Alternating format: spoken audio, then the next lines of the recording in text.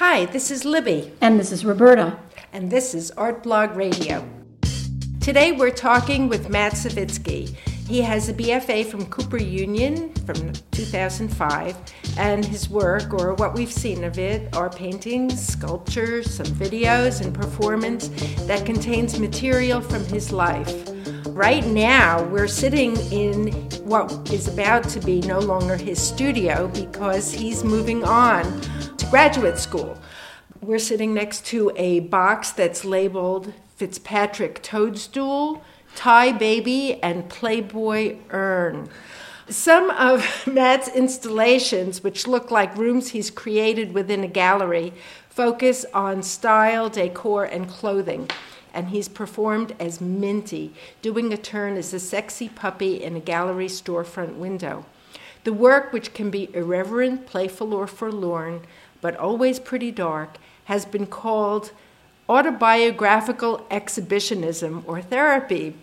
You've spent the last few years in Philadelphia. How has Philadelphia been for you as a place to be? Well, it's been a full experience for sure.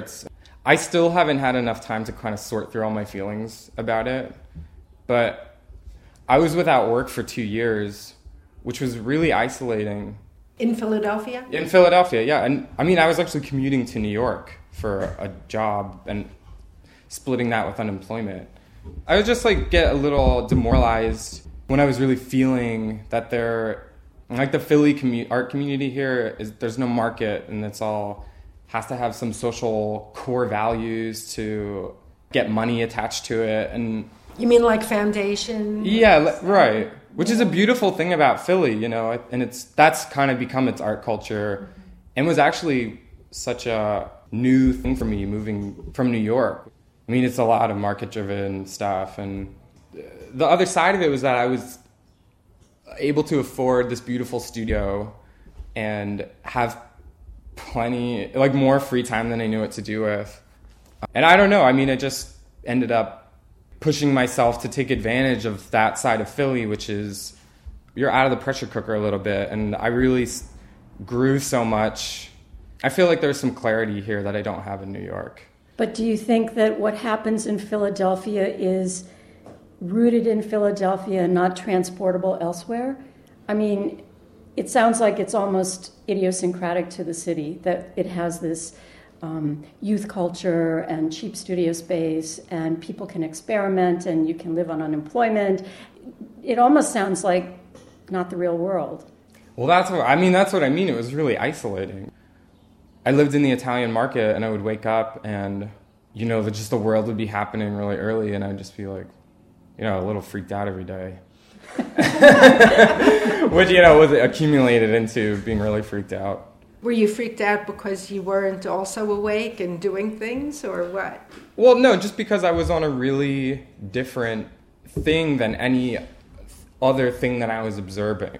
A lot of the group that I was hanging out with when I first moved here all really dissipated within the first year I was living here. So then it was really I don't really identify with a lot of the music stuff going on, and I just see it as a little lazy and another excuse for straight people to get together and hook up. There's a really huge lack of gayness. I ended up falling in with this group of mostly gay men who are from all different generations. So I kind of sequestered myself and made my relationships there. And are they artists? Oh, some of them are artists. There's a lot of massage therapists. There's, yeah, I mean, it was such a great thing to find in Philly and attach myself to, and meet people who are actually really committed to being here. So can you tell us a little bit about your growing up and where you grew up and what it was like? Oh, sure. My parents are very religious people, and I grew up in Lancaster County, which is only an hour outside Philly. I guess it was a pretty isolating childhood, and, I was a little gay boy growing up in the country. It's really cliche, the whole thing. Moved to New York, for school. Were you out when you were in high school or no? Toward the end, I really got in good with one of the amazing, popular girls who was ready to have, a gay friend. I couldn't get more cliche. It's crazy. It's ready for Hollywood. It's ready for the screen, yeah. So then, the next step was to kind of just be like, well, I'm coming out, and, I let my parents know, which was kind of a disaster, but we're working on it. Isn't that the Philly subway logo? Yes, We're working on it. It's like an apology. We're getting there. We're getting there. We're getting there. All right, yeah. So tell us where you're going to graduate school and how you're getting there. All right, well, I'm starting at UCSD, which is the University of California at San Diego, in the fall. I'll be leaving tomorrow morning with my father. We're taking 2 weeks to get out there, and we'll be camping. So you've had a rapprochement? You've an agreement? You've come back together? Oh, yeah. Oh, sure. Yeah. It's been a really good couple of years, and I feel very prepared to take a very intimate journey with him. It's a long ride. It's a long ride, but yeah, I'm really looking forward to it. So were your parents supportive of you being an artist? Yeah, they were absolutely behind me. I was just like a standout painter in high school, and so they were kind of like, oh, this is good for him, like he's doing his thing, and because it's a strange thing for kids to want to go into, I think, because art, I think, can be relegated to this like social activity to kind of like get kids out of their shells and things like that. So anyway, I think it was really cool of my parents to really let me see it as a real thing that could have a life, which it ended up having for me. So let's talk about your objects, because some of the objects you make are pretty wonderful. Thank you. And you use a combination of like found objects and things that you're making. I get very attached to objects. Not necessarily what the object is or what's inherent to it, if that's a real thing, but like how I deal with them. So a lot of it comes down to arranging the objects, pointing out certain sensibilities in them, and then feeling like a crazy love for it, which is obviously like a gay thing where I'm like, oh, I don't want to see this little thing, like it's so special and like no one notices, so I want to like care for it, which is what I want for myself. Part of my gay experience has been in my home where it's private and I can have all of my things around me and ritually have a day where I just change everything. Everything gets moved around in a different place. The objects start over and, we have a new life together. I'm sorry, but this sounds like Albert Barnes and the way he would move his paintings around. You know about that. No, I don't know it. Every day he'd go into his museum or foundation, whatever, the collection, and he would move things around. He was never happy with it, just static. That's a frustrating thing about looking at art for me, is that you can't move it around unless that's like its concept, you're supposed to interact, and then it's like, oh, what am I supposed to do now? The objects in your rooms, or at least that room that was at Vox, and I was looking at it and I was thinking that the objects were sort of like people in the room. And then I said, oh, I don't know if it's many people or if this is all about you and you are all the objects in the room. But I felt like it was a peopled room. My work in Philly has definitely been a lot about personal growth. I'll say that much. And, I think it comes across as a lot of time about me and like my process. And I'd like to get away from that now that I'll be in school and all. But, but I think what you're reacting to is I try and communicate kind of a torn way of wanting to be, which I see as characteristically gay, where it's like, I don't quite know how I want to be socially ever. That leads to a lot of insecurity, but also an opportunity to, explore personas and things.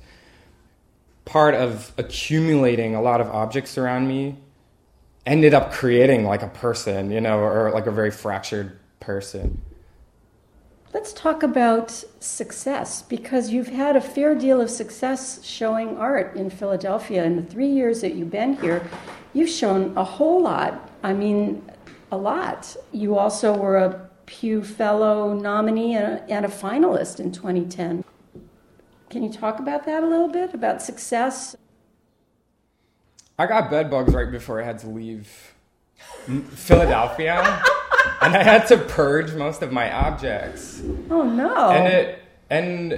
But it ended up being the best thing for me in the long run. I kind of saw not getting the pew as the same thing, and I don't know if that's self-protective at all. But whatever. It's just, I think school ended up being the better option for me anyway, because looking back now, my time in Philly was its own little personal residency, where I was able to show work pretty consistently and have that be part of my whole creative process. So you talked about being shy when we first came here, and I'm thinking, wow, this is the same guy who in his underwear and some makeup was in the window of a gallery, like a storefront, being this puppy dog and, wagging his behind and being very come hither and flirty. And I said to myself, wow, that's not shy. I started seeing my therapist again in New York when I visited. And we've been getting real. I've been getting in touch with the shy, nervous person that in my mind I'd left behind when I moved to cities and things like that. And I guess the Minty Puppy is just the side of myself that's really like sexual. And I think it's such a strange, horrifying thing to see a live body in a place where you don't expect it. I think sitting in the window was a way to threaten people too. Put out something that might come into someone's mind later on in their life, or come into my mind later on in my life as something new. And there's something else I wanted to say about that. Seeing children's reactions to it were really kind of the most fascinating part of it for me. How did they react? Kids were really, truly scared. Did they think you were a puppy, maybe? No, I don't think so. A lot of kids were asking their parents if I was a robot. Because I would kind of just be lounging around there, and then when someone would walk by, I'd make a little movement or try and get attention. You could see it in kids' faces when they're trying to process what's going on. They don't really know, but they're very scared. So that was a rewarding experience. So we've been talking to Matt Savitsky in his studio in Philadelphia, which he's moving out of as we all sit and talk. Matt, we want to wish you good luck, and thanks for talking to us. Thank you so much. Thank you. It's been great. Artblog Radio is brought to you by theartblog.org. Thanks to our sponsors, including the Knight Foundation. Also, we want to thank Peter Crimmins, who makes us sound good. He's our editor. And thanks to Eric Biondo for his music. You can download these podcasts at theartblog.org/radio.